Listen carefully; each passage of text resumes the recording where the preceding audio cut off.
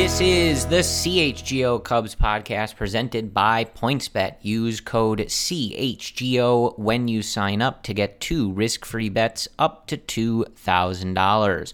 Hello, everyone, and welcome. My name is Corey. I am joined, as always, by Brendan. We are coming to you in the early evening of Sunday, August 28th. And Brendan, we have a 3-game series in Milwaukee to go over and review. The Cubs winning the first one on Friday, but they drop 2 straight to the Brewers to lose this series. They do win the season series with the Brewers, though.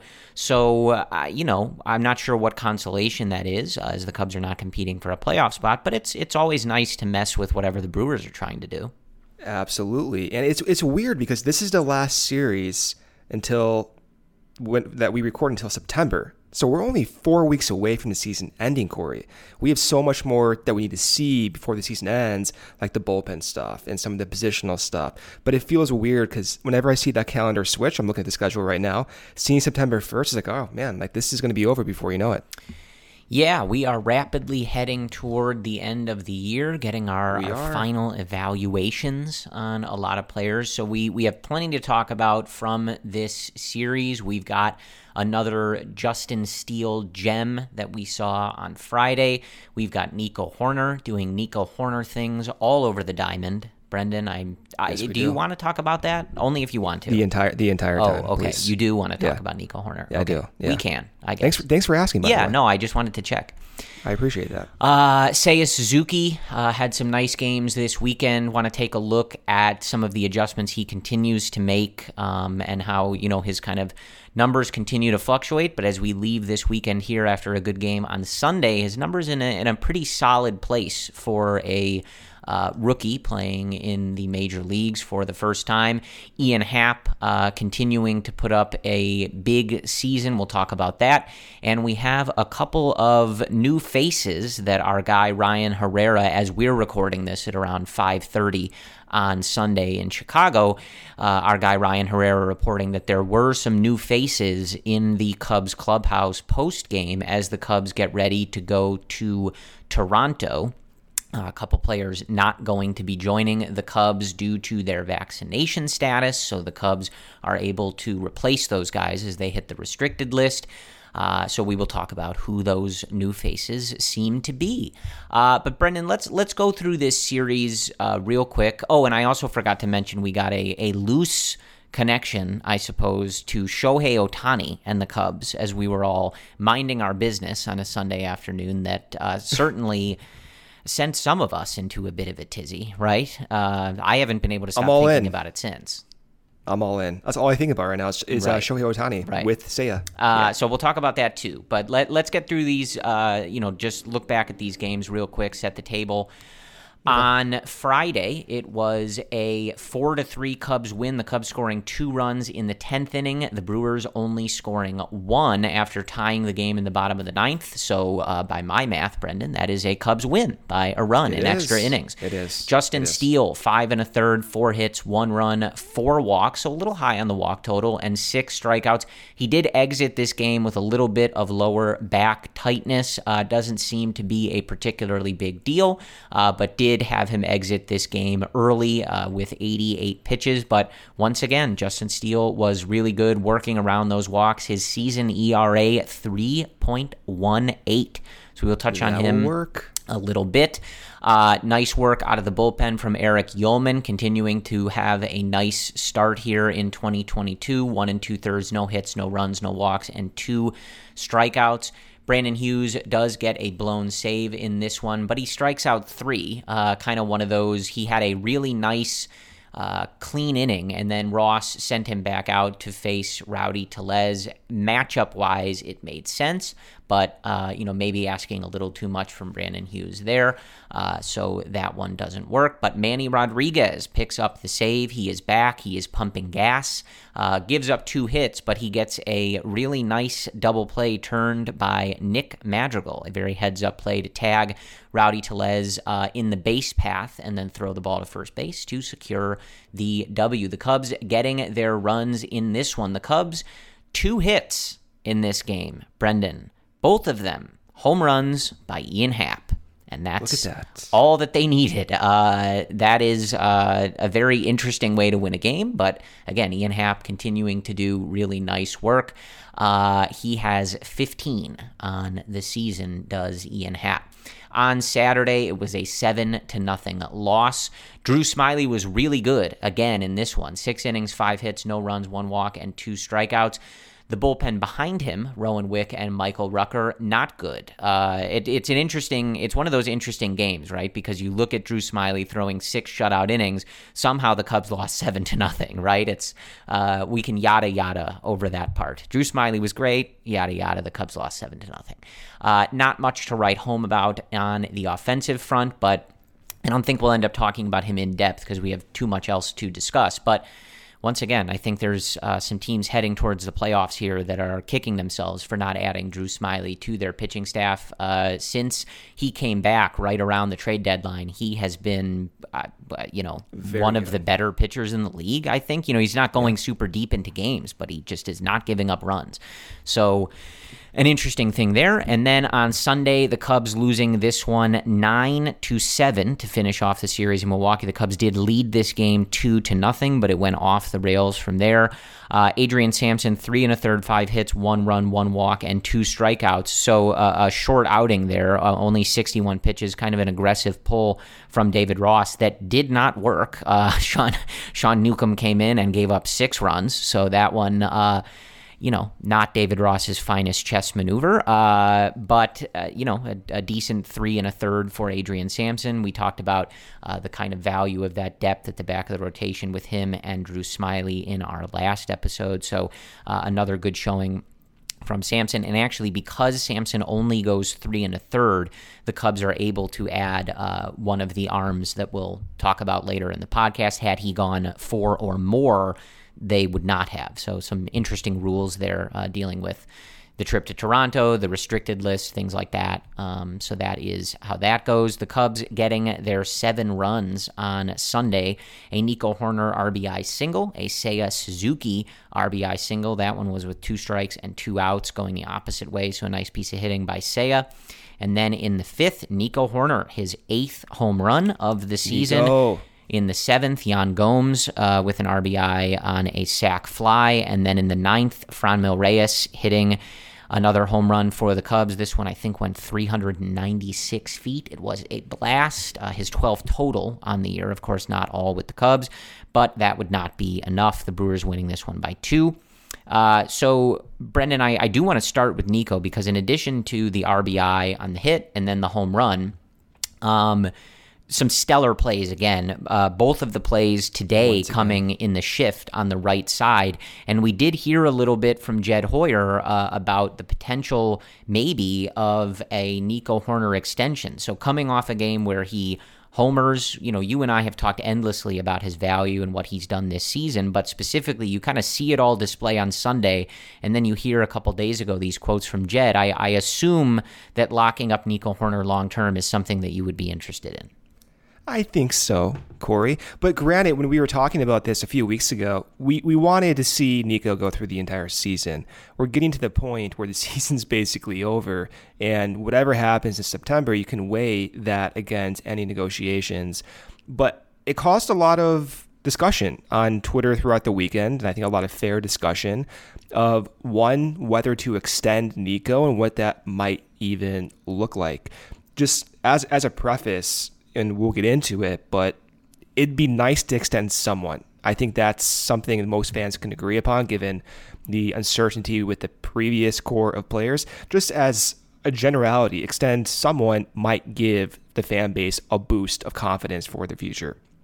For me, Nico, one of his best traits is that beyond the field. I think over the course of his career, hearing coaches talk about him, hearing Joe Madden talk about Nico when he debuted with the Cubs, seeing what David Ross has said about Nico throughout the years, what Ian Happ has said about him, what Wilson Contreras has said about Nico, he screams leader. He screams stability. And I want that in this environment. And I feel as if that was a hallmark of that 2015-2016 group. They had that type of stable leadership in the manager with David Ross and some older veterans, including, John Lester and Ben Zobrist, professionals. Nico is that. He is that by every single standard. So I'm glad we're talking about this. The fact that we get to talk about a Nico extension in a realistic manner, talking about the numbers and what that can provide to the team, makes me really happy, and I think it will be an exciting point of discussion throughout the offseason. Yeah, I mean, I would love to see that, and yeah, I mean, you just, you read the stuff from Jed, and you hear how everybody seems to talk about him, and he just has those leadership qualities, those kind of intangible things that you can't teach, and, we're obviously seeing him blossom into the player that you would have dreamed he'd become. So I think now is a good time to do that. It also just feels like a good, the type of move that fits the trajectory, right? You're kind of building towards this next great Cubs team, as Jed always says, and locking up someone like Nico, especially with the way that he's been playing and the attitude that he seems to have. It feels like a good representation of where you want things to go and kind of one of those first, call it dominoes, to building that team.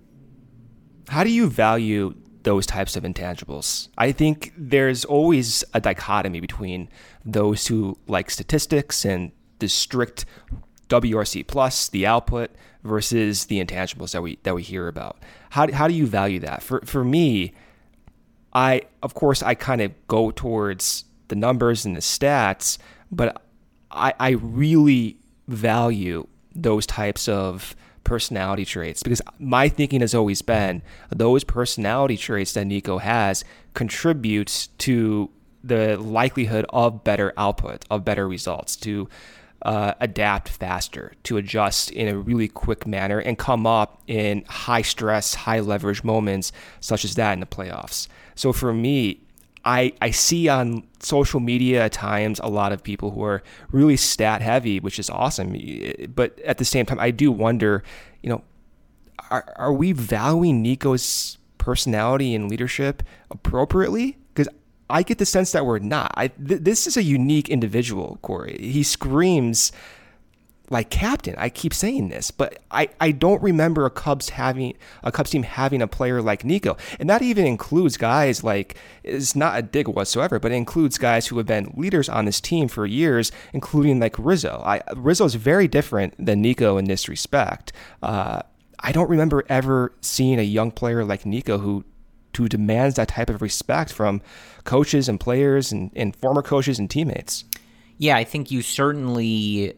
It's hard to value, right? Because I think we're not in the clubhouse, and it's difficult to put, call it like a monetary value on guys that have that sort of leadership mentality, or even just go about things in a way that you want other players to emulate, right? And I think Nico's in a good position in that regard because, of course, he was drafted by the Cubs, came up with the Cubs, played through their system, and now is getting a chance to star at the major league level. I think that's something that you want perhaps as a roadmap for a lot of guys, right? And he appears to be doing it the right way, and getting rave reviews from all of the coaches and people that are around him, not just for his play on the field. I think you look back though at the most recent Cubs great team, which was 2016 when they won the World Series. World Series, yeah. Won 103 games in the regular season, setting defensive records, starting staff records, just all sorts of things that they were really, really good at. There were always little pieces that kind of told you about what was going on in the clubhouse. And we heard from Carl Edwards recently when the Cubs played the Nationals, of which Carl is a member now. And, he talked about how that team was very close off the field, and it was like a brotherhood and things like that. Mm-hmm. And, I think that it's always good when, the players get along, right? Like, and are friends or things like that. But I think when you hear that stuff from Carl, I think, it sort of implies more than just being able to go get dinner together, like that they were as he said, a brotherhood that were committed toward a shared goal. Right? Yeah. And you are kind of experiencing that together. And there were so many leaders on that team, right? David Ross, of course, looked at as a huge figure on that team. It's rare that a backup catcher would get carried off the field after a team wins the World Series for the first time in 108 years. But that was the case with David Ross, which speaks to his leadership. And then, of course, the fact that he ends up getting named the manager of the same team. John Lester, is always talked about as someone that was mentoring guys, and him and Lackey, their presence and their veteran leadership and their experience winning, and how that was But you valued. heard Hendricks talk about those guys. That Hendricks leaned on the day-to-day professionalism and the routine of Arrieta and Lester and Lackey. And I think it might have even been Mike Napoli talking about the Cubs or his time with the Red Sox, and just, talking about the value of guys that have won and that have been there, and, being able to follow that lead when you're in a clubhouse that hasn't experienced that. But even beyond that, we've talked a bunch about the role that Pedro Strop played with someone like Javi Baez, and kind of, calming him down in big moments. We saw it this year with Wilson Contreras and Christopher Morel. So I'm getting, deep in the weeds on how, players are looked at as leaders and mentorship and things like that. But it's all to answer your question, that I do think that stuff is really important. And when you're looking at where the Cubs are, they've obviously traded away a lot of guys that maybe at different times you would have assumed they would be those players, right? I think a lot of us assumed that Anthony Rizzo would be 45 years old, playing first base for the Cubs and just, being that leader for the team for, the next 3 decades or something. Not the case. And when you have a younger team and you've turned over the roster so much, you do look for those types of players and those types of personalities. And I think Nico has shown that not only is he growing as a player, but he's ready to take on that role, And I do think that's valuable, and I do think that Jed is going to want players like that in this clubhouse to kind of usher in whatever this next era looks like. Yeah, so I'm going to read 3 quotes here, going back from his debut a couple years ago, more than a couple years ago now, from Joe Maddon, from David Ross, and then what Jed Hoerner recently said a few days ago in context of his negotiations. But going back to Nico's debut in San Diego, when Javi Baez hurt his thumb, Nico comes up, they're in a pennant chase, and this is what Joe Maddon said about him. Quote, Nico's very adult. First of all, he's very smart, a very bright kid, and then he's really mature beyond his years. Gosh, it's like really talking to guys who have played for the last 10 years in the major leagues, end quote. And then you hear about what David Ross has said. I mean, so many quotes about Nico by David Ross, but one that I think kind of caught my eye was recently, about a few months ago. He said, quote, Nico is very valuable here with his work ethic, the standard he sets for everybody, and he continues to grow in his leadership ability, end quote. And he is the manager, Ross, I get that, but he's also someone who took up that leadership role. So I do value Ross's perception when he uses the actual word leader. I think that should stand out to many people. And then this is what Jed Hoerner said on Thursday about Nico to the media in context of negotiations. Before he talked about negotiations, Jed said, quote, from an offensive standpoint, candidly, Nico's probably very much along the lines of where we expected. We thought he was going to be a high average hitter. He grinds every at bat. He's exactly the kind of guy you don't want to play against. It's awesome having him on our side. Defensively, honestly, he's really exceeded our expectations at shortstop. I think we always knew he could do it. I think the question was whether he could do it sort of at an above average level, and he's made it really clear that he can. Kudos to him. And besides the offensive and defensive part, he's a great teammate, plays hard every day, so there's just so much to like about him as a player. End quote. So the media followed up to Jed when he was talking about Nico, and Jed was asked just about extensions and spending money, and basically the media asked him about Nico and extension specifically, and Jed said, just to paraphrase, that's without question about considering extending Nico this offseason. And it appears as if that's a realistic possibility. And then, of course, Nico is asked about wanting to stay in Chicago. Nico says, quote, "I love being here. And I think being from here, from the rebuild to the next great team, or whatever you want to call it, would be one of the coolest things you can do in a career. It'd be incredibly satisfying. I love Chicago," end quote. So this has legs, right? And you're seeing coaches talk about Nico's ability to adapt to shortstop, to improve offensively. We've heard about some of his offseason routines, from his exercise regimen to working with former Cubs hitting coach Chris Valaika and swing changes and all of that. He's kind of checking those boxes that suggest stability and reliability. I think Jed values that. I think Nico, of course, wants to stay here. And the risk, we can get into maybe some of the numbers, the risk in extending Nico at this point seems minimal. If, for example, he is extended for $70 million over 6 years, the annual average value of that is that of like a slightly below league average player on the free agent market, if you look at like dollars per WAR. So the risk is minimal. And if he does fizzle out, which happens in several instances in years past, you can still perhaps move that contract. They did that with Starlin Castro, for example. The risk is so low, Corey. Yeah. I see so much to gain in this type of example. I also just think, the risk of him fizzling out seems very low because he's such a good defender. Such a good defender, and he has the high hit tool, right? Right. So, obviously this year he has shown basically exactly what you always wanted, right? The ability to slug a little bit more. And there was an interesting, if you look at his like spray chart for his homers this year, they're like all to an identical spot, right? He knows where his his bread is buttered in that regard, right? It's that little area down the left field line. Like they're all to the same spot. Or the vast majority, whatever. So he's shown the ability to slug a little bit more, but obviously we don't know what Nico would be looking for, value-wise in terms of the dollars on an extension like this. But given his age and the ability to be, now we know, right, an elite defender at multiple positions. So however you decide to proceed as an organization in terms of free agents or trades or things like that, put Nico wherever you want, and you're going to have an elite defender, right?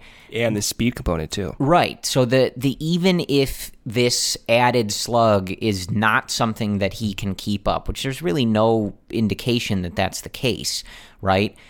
Like he's going to be a somewhat valuable player simply because he's an elite defender, he's a good base runner, he's athletic, and he makes contact, right? So it's very difficult for a player like that to be devoid of value. So the floor for this is, okay, maybe the offense doesn't stick. Again, there's not really any reason to believe that. He's constantly made adjustments and got better in his time at the majors in terms of his overall offensive production. But I just think there's so little risk. This is one of those deals where it's just like you lock up a young player that you drafted, you developed, that is getting, as you just read, glowing reviews from like every manager or executive that he's played with or for. And like I said kind of at the beginning of this conversation, I was really excited to hear this from Jed, and I hope that this has real legs because I think that's the ideal way to start this new process, right? We just went through a trade deadline, 2 trade deadlines. They didn't trade guys the second time, but the conversation was the same, right? Where you had these players, you did not extend them, and then the conversation switches to, okay, are we trading them? Should we get value for them? With Wilson now, it's what happens with the qualifying offer and in the offseason. So I think as we transition to this next group, right, I think a really good faith way to start that is by extending one of your young players, guaranteeing that he's going to be here for longer, and using that to set the table for, again, like it becomes cliche at some point, but this is the phrase that they've coined. It sets the table for the next great Cubs team. I think it's a perfect way to like really kick off this process, and hopefully, 2023 in this offseason. If you do extend Nico, then you go into 2023, hopefully have a moderately to big offseason, right? And that this process is really off and running on a really, really nice note. Yeah, before I break here for a sponsor, the last note on Nico, if the extension possibility is 6 years, it buys out 3 years of his arbitration and then extends him 3 years post-arbitration. If, for example, it is around 75 to 80 million, the annual average value of that extension would be about 12 to 13 million. To lock up a staple in the middle of the infield for 3 years at that price gives the team enormous flexibility to go out and get other guys, whether it be through the rotation or big time free agents, because that is a really cheap contract. And it's one you can always move if you need to, if you want to think worst case scenario. And then the last point with Nico, I do believe there's a validation component to this. If people working in jobs, right, you want to be validated. You want to know that your process has worked. You don't want to have an uncertain mentality. So locking up Nico for 6 years, to me, kind of like turns off that uncertain switch in your mind, and it may allow you to actually accelerate your progression as well. Some guys, they like having the chip on their shoulder to prove people wrong. Some guys like having the certainty that what you're doing is valuable and you can actually get out of like your fearful mindset and continue to grow. So I think there's value just from promoting his development and seeing guys who are younger than Nico see his extension and they themselves get some type of validation for their own efforts and going through that process as well. We're going to talk about this throughout the offseason, I'm sure, so we'll leave it at that for now, but I do want to break here for a sponsor, PointsBet. PointsBet Sportsbook is counting down the days until the football season with a new offer every day until the season kicks off. From now until September 8th, PointsBet Power Hour will unlock a new daily offer from 12 to 1 p.m. Central. Sign up for PointsBet now using code CHGO to also get risk-free bets up to $2,000. Don't miss out on your chance to get daily access to free bets, boosted odds, and so much more now through September 8th. But that's not it. If you make a $50 or more first-time deposit, you'll receive a free CHGO membership, which unlocks all of our web content, and you'll even get a free shirt of your choice from the CHGO locker. Download the PointsBet app today and use code CHGO to take advantage of this limited time offer. Don't just bet, live your bet life with PointsBet. If you or somebody you know has a gambling problem and wants to help, call 1-800-GAMBLER for crisis counseling and referral services. Our next partner has a product I use all the time. I started taking AG1 because I wanted to kickstart my day with complete nutrition. I wanted to avoid making big breakfast in the morning, something that's quick, easy to consume, and off I go throughout my day. Now I've been on AG1 for a few months and I absolutely love it. This does not taste really healthy. It doesn't taste like chalky or something that I don't look forward to. I actually like the taste. Kind of has a tropical, like Skittle-esque taste to it that I look forward to each morning. So what is this stuff? In just one scoop of AG1, you're absorbing 75 high-quality vitamins, minerals, whole-sourced foods, superfoods, probiotics, and adaptogens to help you start your day right. This special blend of ingredients supports your gut health, your nervous system, your immune health, your energy, recovery, focus, and aging, all of these things. I get a noticeable boost of energy in the morning, so I take it right away on an empty stomach. And it's lifestyle friendly. Whether you're keto, paleo, vegan, gluten-free, or dairy-free, you are all good to go with AG1. Know that you're investing in an all-in-one nutritional insurance for only $3 or less per day. It's also recommended by professional athletes and now has more than 7,000 five-star reviews. Right now, it's time to reclaim your health and arm your immune system with convenient daily nutrition. It's just one scoop in a cup of water. That's it every day. No need for a million different pills and supplements to look out for your health. To make it easy, Athletic Greens is going to give you a free one-year supply of immune-supporting vitamin D and 5 free travel packs with your first purchase. All you have to do is visit athleticgreens.com/CHGO Cubs. Again, that's athleticgreens.com/CHGO Cubs to take ownership of your health and pick up the ultimate daily nutritional insurance. All right, Brendan, so let's talk about a couple of guys who we might see this week. So, as I said, our guy Ryan Herrera noted that there were two folks in the Cubs clubhouse, and seemingly that would indicate that they are going to make this trip to Toronto. Now, as we are recording this, again, in the early evening on Sunday, there are no official roster moves yet, but again, Ryan noting that Jeremiah Estrada and Brendan Little were in the Cubs clubhouse after the game. That's a tough sentence for me to read. Cubs clubhouse and then Brendan and Brendan.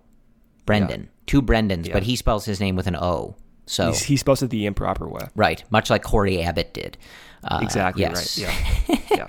Yeah. This is a Brendan with an A and a Corey with an EY podcast. So it is. So that is obviously interesting. So whenever you're listening to this, the Cubs may have made official moves or announced exactly what this roster is going to look like for the way they have to maneuver this for the series in Toronto. But if these guys are indeed joining the team and going to make their debuts, there was an interesting tweet I saw from friend of the podcast, Brian Smith, at Cub Prospects. He, of course, is the Cubs prospect expert for Bleacher Nation. And he pointed out that if these two get into games this week, the Cubs will become the only team in Major League Baseball to have their first 7 selections in the 2017 draft reach the big leagues. So when you look back through the 2017 draft, Little, of course, was their first-round pick. And then, you kind of go through this list. Alex Lang, of course, not making it with the Cubs, but did make it. The aforementioned Corey Abbott, who did make it with the Cubs, but now we just saw him. That was with Washington, I think. And Keegan Thompson, who is, of course, currently on the Cubs and doing very well. Eric Yeoman, currently on the Cubs, doing very well. Nelson Velasquez, currently on the Cubs, doing well to start his career. Yeah. And then Jeremiah Estrada was number 6. So, number 7. So that's an accomplishment, right? We've obviously talked a lot about the Cubs drafting and development and stuff over the years, so that is certainly something that is noteworthy. But looking at these guys, Brendan Little, 4.15 ERA. These guys both pitching in relief, so that's also something to note. 4.15 ERA in 29 games in AAA this year, but had really, really good month of July and August. I believe is sub-2 ERA in both of those months after having a rough June. So he seems to be on the right track there the last couple months. And then Jeremiah Estrada has actually pitched in 3 levels this season, starting the year in High A at South Bend, pitching in Tennessee, and then recently getting the call up to AAA Iowa. 23 innings in South Bend, 19 1/3 in Tennessee, and 6 so far with the Iowa Cubs. All 3 levels, Brendan, a sub-2 ERA, 1.17 for South Bend, 1.86 for Tennessee, and did not give up an earned run in those 6 innings of work for the Iowa Cubs. So this is what we wanted to see, right? Get some young guys up, get some guys some opportunities. What are you looking for? What are you excited about? What's the potential for Brendan Little and Jeremiah Estrada? Estrada in particular, his stuff kind of screams back of the bullpen. He has a fastball that reaches towards the upper 90s. He has a slider that supposedly rates pretty well. We've seen the command improve recently in Iowa. So I'm more excited about Estrada than I am about Little.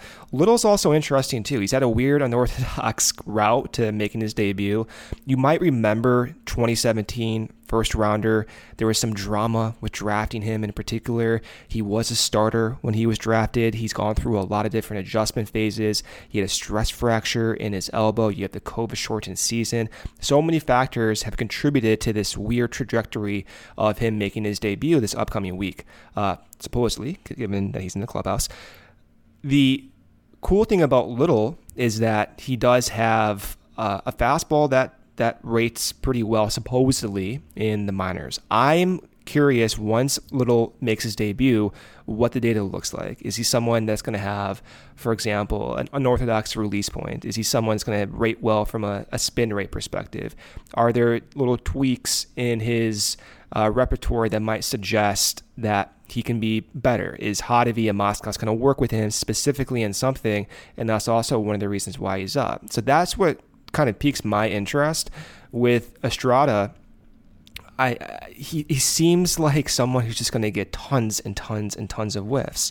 Having a K per 9 rate over 12.5 in AA and having a K per 9 rate just in 6 innings of 18 per 9 innings is really interesting. And when you combine those two guys with Manny Rodriguez coming back from his injury, and then Ullman, who's looking great with that low release point and that flat slider that's generating whiffs, you can see the Cubs bullpen once again next season ironing out to be a reliable, valuable commodity for this team.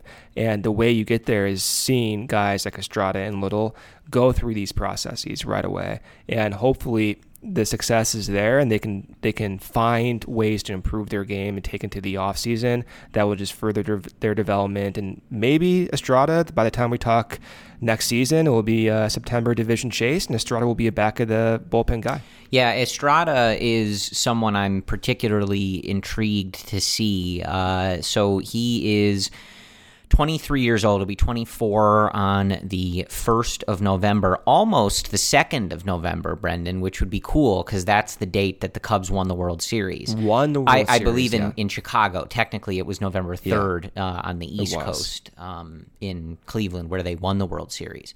Won the World Series. In 2016. That was the Cubs. So that was a cheap one, but I'm into it. You had to do it. But I'm looking at, some of the stuff. There's a lot of, we talk about, I just mentioned Brian and so many good writers out there who cover the minor leagues. But this tweet in particular caught my eye from Lance Brazdowski, who is, kind of like you on steroids, I guess, for Marquee. Is that fair?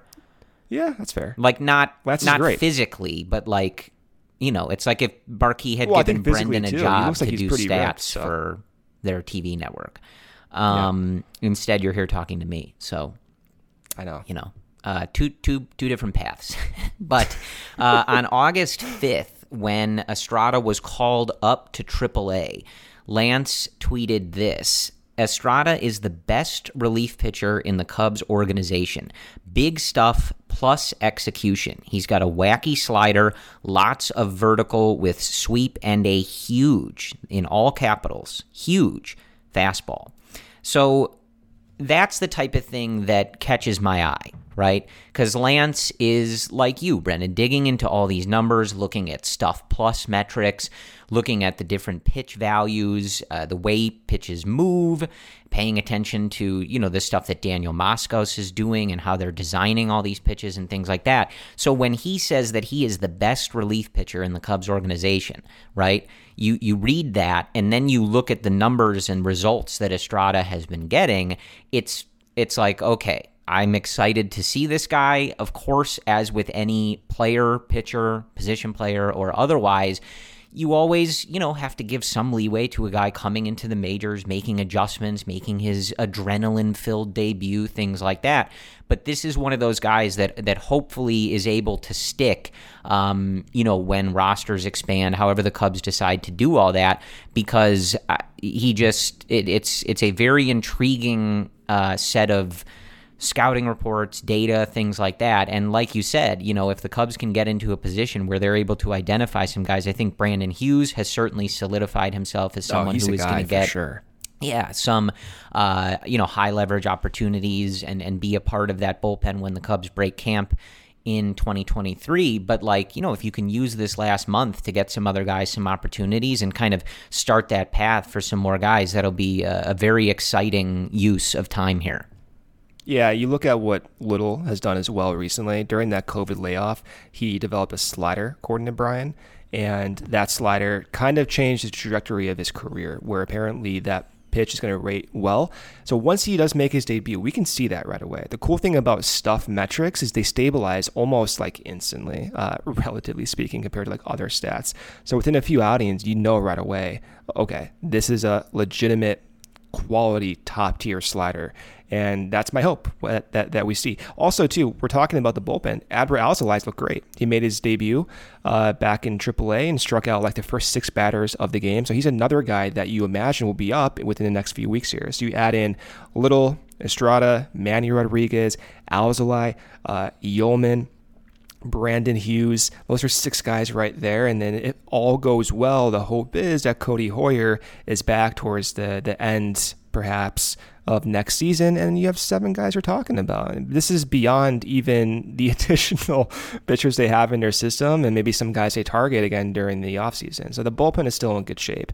That's the encouraging part about this. I think that we can go into the offseason, and especially going into next season, with pretty high confidence that the bullpen is going to produce value in a way that's projectable. That's my thinking, at least. Yeah. So also, just as we're doing this, just to add, obviously, our guy Ryan Herrera reporting that he's seeing these guys physically, but we do have a tweet here at 5:57 in Chicago from Jeremiah Estrada that says, quote, "Dear Heavenly Father, we did it," with some excited emojis. So I'm going to take that as confirmation that he's being called up and he will be joining the team in Toronto this week. I think that's a I think we fair, can safely read it that way. Yes. I think you can say that. Okay, quick break here from our sponsor, PointsBet. If you enjoy CHGO, one way to help us continue to grow is to download the PointsBet app and use code CHGO when you sign up. Not only are you going to get 2 risk-free bets up to $2,000, but if you make a $50 or more first-time deposit, you'll receive a free CHGO membership, which unlocks all of our web content, and you'll even get a free shirt of your choice from the CHGO locker. If you have any questions, email PointsBet at allchgo.com. I'll help you out. And in case you missed it, online sign-up is available in Illinois. You can actually download the PointsBet app right now and register your account from start to finish, all from your phone. You'll be signing up with the fastest sportsbook, easier than ever, so you can start living your bet life in seconds. So what are you waiting for? Once the game starts, don't just bet, live your bet life with PointsBet. Gambling promo code 1-800-522-4700. All right, Brendan, let's talk about Seiya Suzuki right quick. Okay. I just want to update on that. I know we've talked about him a lot, but I think it always is worth revisiting because he's constantly making adjustments, right? Like things are always changing for him, and I think it's worth keeping an eye on. And so Jordan Bastian of MLB.com had a nice tweet that I think kind of encapsulates this with a good image from Fangraphs comparing Seiya's 15, his rolling weighted on base average and his swinging strike percentage. And, naturally the two correlate with one another quite well, right? When one goes up, the other goes down. When the other goes up, the other goes down, right? And so Jordan just said, quote, "Year of peaks and valleys for Seiya Suzuki, who is on an upswing again. With a hit and 2 walks in the game on Sunday, he has a .326 batting average with a .426 on base and a .478 slugging slash line in his last 14 games. David Ross saying on Suzuki, quote, "That's just a rookie in this league trying to feel his way out. I think the ups and downs have been really good for him." So again, he had a really nice game on Sunday, and then you look at his overall line on the year. He's at a .326 WOBA weighted on base average and a .109 WRC plus. But the thing that stands out, Brendan, is that K rate is back down around 24%, right? So that's what I was saying with the swinging strike percentage and the weighted on base average. There have been times throughout the year where his swinging strike percentage and his overall K rate has really risen, right? To, alarming feels like a dramatic word, but in a small sample, an alarming number, right? But that is what we've been talking about with him constantly making those adjustments. So I think the fact that he has had those valleys in his production where he has struck out more, he's been chasing more, things like that, the fact that his overall line right now has him, fairly comfortably as an above league average hitter, 10 home runs. I continue to think that this is a successful first season for Seiya. He's got a month to finish it out, and as I've said before, you'd like that to be a hot month and those numbers to be good. But I think when you look at these graphs and you look at the trajectory of his season, it's very clear that he has been pitched to in a variety of ways. He's had to adjust to those, and then on the way, he's taken some lumps, but he has so far always found his way out. And I think those adjustments will continue. I don't think the version that we're seeing of Seiya recently is the ultimate version. Within the last 55 plate appearances, his contact rate is 85%. That's well above league average, and also not too far off from Nico's contact rate. So that's the type of tier that he's been in the past 2 weeks, which is great. From my perspective, when I watch Seiya, there's been times throughout the season where he's messing with that stride, that leg kick. They've talked about it too, where he's trying to find the right timing mechanism. So when I watch Seiya, I'm locked in to that stride and that pre-pitch load, because that to me signals what he's trying to do differently. And there are still certain at-bats where I'm kind of getting the sense that he's not quite fully comfortable yet. Recently, he's looked a lot better, and you can sense that comfort, but there's also a few instances where he's getting base hits to their right side that in my mind, I'm like, all right, Seiya earlier on in the year was turning on those pitches for more power, but he's not missing pitches. That's what makes him so good. I think the next step for Seiya is to now take those pitches that he is getting those base hits off of and start turning on those balls more, hitting for more power. I do think that's going to come. He's a natural hit tool guy. He kind of has that same type of like natural Nico-esque contact ability and that approach and that discipline. And he does not chase at many pitches at all, even going through really low values as a rookie. For me, I didn't want Seiya to crater when we first got him. That was my concern going to no spring training, a new international free agent. The expectations are high. He's the first Cubs offensive big signing in some years. He's an above average hitter. As you said, Corey, WRC plus of 110, weighted on base average around Nico's weighted on base average. Going through these adjustments, to me, that is like realistically what I wanted to see. And I think as September goes on, we may get Seiya continuing to improve. And then you go into the offseason knowing, taking a deep breath, that was a good signing. There's a good reason to believe that Seiya is going to be a big part of this team for 2023 and beyond. Yeah. So again, just something that I think we will continue to keep an eye on and monitor, but I think right now things looking good, and hopefully Seiya can finish up strong. So before we get into that juicy rumor that I mentioned at the outset of the podcast, I do just want to talk about Justin Steele for 1 second. And just note, so I after the game on Friday, I tweeted this out, but Justin Steele has not given up more than 3 earned runs in a start since June 23rd, Brendan. That's 10 starts. Now, a couple of those starts have been less than 5 innings, one that was 3 2/3, one that was 4 2/3, but the other 8, all at least 5 innings. And so something that we've talked about, and only one of those games was 3 earned runs. The rest are 2 or less. So we've talked about wanting more length and, for guys to go deeper, but all things considered, man, we'll see, how he responds to the little bit of back stuff that he was dealing with and, what the rest of this season looks like. We've broken him down a ton. You saw more walks in the game on Friday than you would have liked, but he limited the damage around them. I just think, I just wanted to note that particular stretch that he had been on, because for me, especially, not knowing exactly where he might stand in a future rotation, the fact that you have a homegrown guy that you gave this opportunity to going out there for months now and giving you winnable games, right? Keeping the team in games for at least 5 innings every outing and often delivering quality starts. This has just been a stellar experiment for the Cubs. It has been. He was talking with the broadcast Boog and JD about his thought process and what he's done differently since that stretch you mentioned there, Corey. And he was talking about the fastballs. And one interesting tidbit he gave was the fact that he intentionally tries to cut his four-seamer down and into righties, which happened when Lester gave that suggestion to Ross saying, hey, go down and into righties with your fastball. But what also caught my eye in that little tiny interview on the broadcast was that he goes up and away to right-handed batters. And we talked about this a few weeks ago, where he is not going more so up and in to righties, but there appears to be more of an intention to go up and away, which I found interesting, given that for many pitchers, they try to go up and in with their fastballs.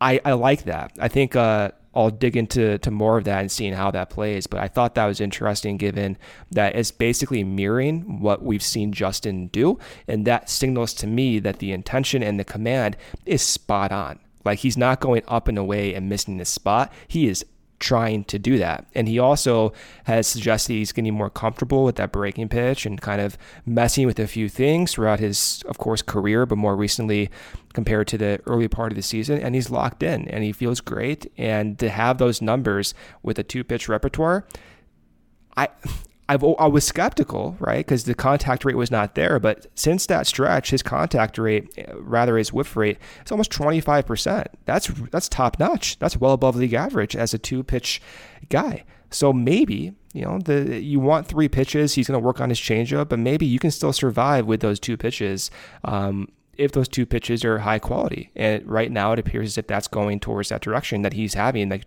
2 really high quality pitches. Moving on, we'll finish here before we preview this upcoming series with, as I said, I was minding my own business on Sunday afternoon, having a nice coffee, just going about my day, watching the Cubs lose that last game to the Brewers, and John Morosi was on with Parkins and Spiegel on the score, and he dropped this, Brendan, which, was just something that, like, I'm obviously interested and I'm very intrigued. Did I need it, though, right now when nothing is going to happen until the offseason? That's a separate question. But he was talking about Shohei Ohtani, and he said this. So remember that Artie Moreno is believed to be exploring selling the Los Angeles Angels. They're obviously, they're just a dumpster fire of an organization, even with Ohtani and Mike Trout. And so on Friday afternoon, but this is when the quotes surfaced on Sunday, right? So he was on the show on Friday, but Cubs Twitter wasn't talking about it until Sunday. So it came up on Sunday. And he said, quote, "Remember where the Cubs finished in the Derby to get Ohtani at the beginning. My understanding was they were a pretty compelling place. They put together a pretty good sales pitch. Theo Epstein was still with the Cubs, obviously, at that point in time. My understanding is the Cubs were impressive to Shohei's camp. So it wouldn't surprise me if Shohei were to be traded to the Cubs. And you look around, and this is, to me, a compelling time to join the Cubs. They're going to get better. They've already been pretty good through the last couple months. There are better days ahead for the Cubs. And I think if Ohtani were to come to Chicago and look around, I feel better about the Cubs' next 5 years than I do the Angels' next 5 years." So, look, right? A lot of moving pieces here. Ohtani's 28. He's got one more year of control. So there is a ton to discuss here. But the mere suggestion and phrasing by Morosi that it wouldn't surprise him to see Ohtani traded to the Cubs sent many of us, you and I included, and I also saw our good friend Cody Del Mendo tweeting about this. We're ready to be heard again by this. I'm all in on this, even if this is just a cursory rumor.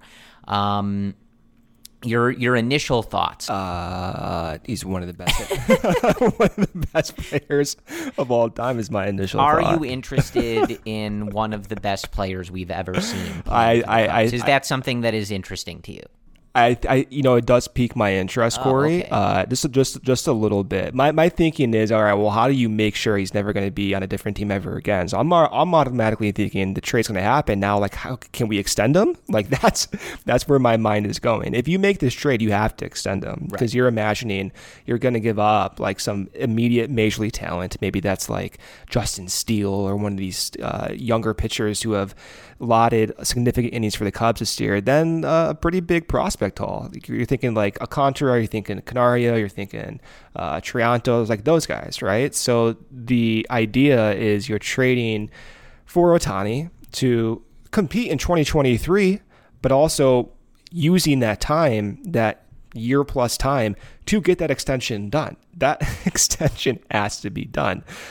So if they get him, man, I'm just thinking of all like the content we're going to see with Ohtani and Seiya, and I'm sure Cubs owners are thinking about the amount of content they can produce in like the Japanese media markets and the money they can make off of that. And I'm thinking even long term, one of my favorite players of all time, Yu Darvish, once he's a free agent for 2024, bring him back, man. And then you're basically making, the entire country of Japan into diehard Cubs fans at that point. So that's going to be fun. I guess it's going to be fun. It's going to be stressful. Hopefully it's one of those situations where it's not a long, drawn-out process where we're kind of always left on the hook with if this deal's going to get done or not. But I am extremely interested. I think it makes a ton of sense. I mean, why wouldn't it make a ton of sense? And I believe the Cubs have the prospects and the talent pool to do it. And they're trying to sell the team, the Angels are. He's got 1 year left. Maybe it's not outrageous as you might expect a deal to be.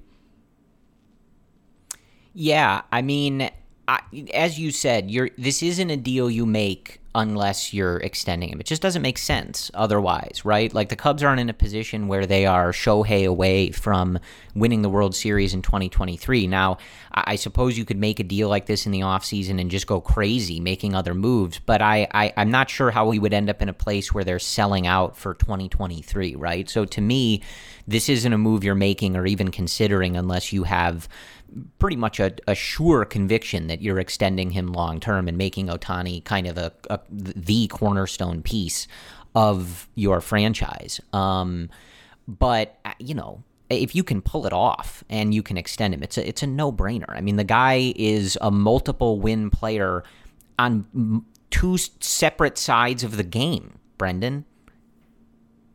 Like it's no question. Looking at his Fangraphs page, he's a 4-win pitcher. He's a 2.5-win hitter.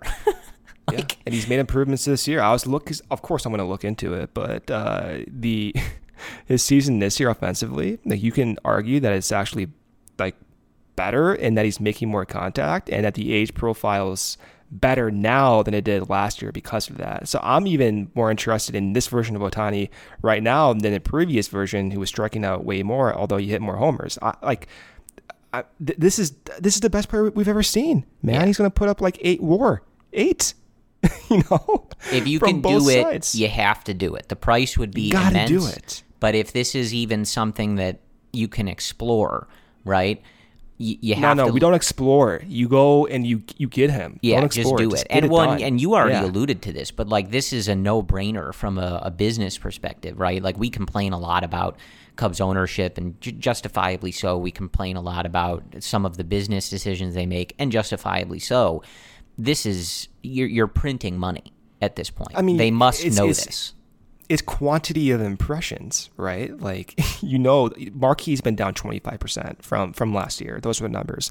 You boost your impressions of your content exponentially when you go into a different market. So, of course, this has got to be an ownership. Well, and, not only just considering that you would have multiple, really big names in the Japanese market that fans would obviously want to stay connected to, but, like, we always talk about, like, it's a shame that Shohei and Mike Trout are playing in Anaheim because... You're right. Let's bring Mike Trout over, too.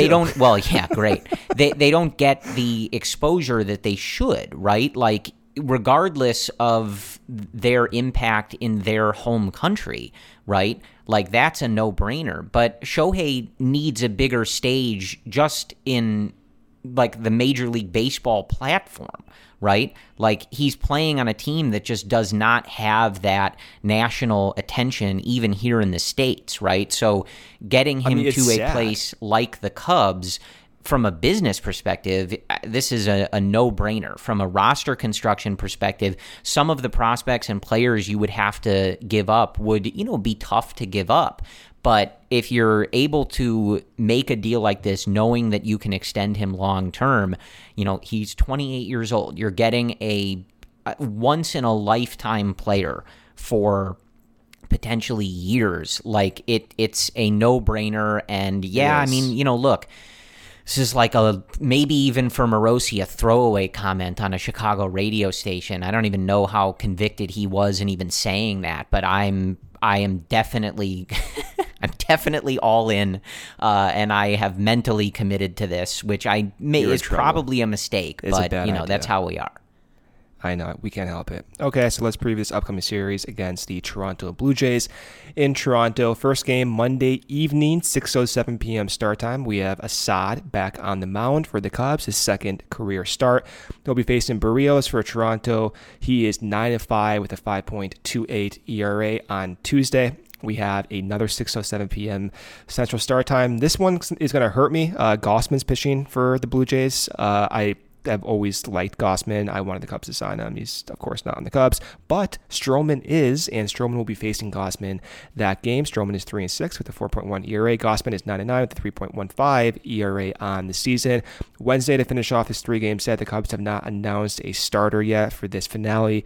Toronto will be facing, will be pitching White. He is 1-4 with a 4.24 ERA. That game also starts at 6:07 p.m. Will be fun going to Toronto. I think the last time they were there in my memory, which is of course not accurate, but the last time I remember watching them in Toronto was like 2008. I'm sure they've been back there since, but it's one of those weird broadcasts where I'm not familiar watching a team in that type of stadium. So I always like that. It's like novel to me. What I'm looking for this series specifically is watching Assad. I thought he was extremely interesting in his debut start. He threw 3 sliders that were classified well above league average from a stuff plus perspective, but 3 pitches could be small sample size. I want to see more of those. I also want to see what his repertoire looks like, maybe in a deeper effort, like 5+ innings. Maybe he's not this like heavy cutter fastball guy, although he probably is. So I'll be dialing into that. And then seeing how they utilize Wilson Contreras. We haven't talked about him, but the numbers with the ankle injury all combined over the past 6-7 weeks, maybe a little bit down. So maybe they continue to rest him. Yan Gomes did get time today. Wilson was back on the bench in the finale against Milwaukee, so I'll be dialed into that as well. And then the bullpen. So how does Little look if he is indeed called up? We do know with a high degree of confidence that we have Jeremiah Estrada up, so that will be fun to see how Ross uses him. And then Rowan Wick has been hit or miss. You want to see Rowan Wick start to stabilize here in the month of September. So that's it for me. Yeah, I think that is a good rundown. Obviously, I'm really looking forward to seeing if these new guys get in action. We talked about Estrada in particular. It just seems like a really intriguing piece. And, it's always just good, as we've talked about a lot, to continue graduating these guys to the majors, giving them opportunities. You see how much it means to so many of these guys. And obviously, right, it's their ultimate goal. Just the Cubs, they dropped this series against the Brewers, but they have continued to play pretty well, I think, generally. We didn't talk about it specifically when I was reading those quotes about, from Morosi about Ohtani, but he also mentioned too, like the Cubs playing well. And we've been looking back at Nico's comments about how important that is and how it affects the trajectory of things. Jed talked about it. Like, they do drop this series, and the game on Saturday ended up being a laugher, but it was close when Drew Smyly was in the game for 6 innings. They win a tight, competitive game on Friday against a team fighting for its playoff life, right? The Cubs don't have anything to play for. The Brewers had everything to play for, and they win the game on Friday, and they, tried to mount a comeback on Sunday. So, of course, all of this is just, consolation prizes at this point. But again, we want to see these guys continue to do well. We want to see these young guys continue to do well. So many of them are going to be a part of whatever this foundation looks like for next year's team and the teams beyond. So them playing well and these guys getting opportunities and succeeding, learning, making adjustments, it's all very important. So it's going to be an interesting last month. I think that is what we have for you. So tomorrow, Luke and Cody and Ryan will have Cubs post-game for you, so don't miss that. Brendan and I will be back with you when the Cubs finish up this series in Toronto. As always, we appreciate your support of CHGO. Of course, the best way to do that is using the code CHGO when you sign up at PointsBet. We thank you for your support of the CHGO Cubs podcast. Thank you for listening. We will talk to you again soon, and as always, go Cubs.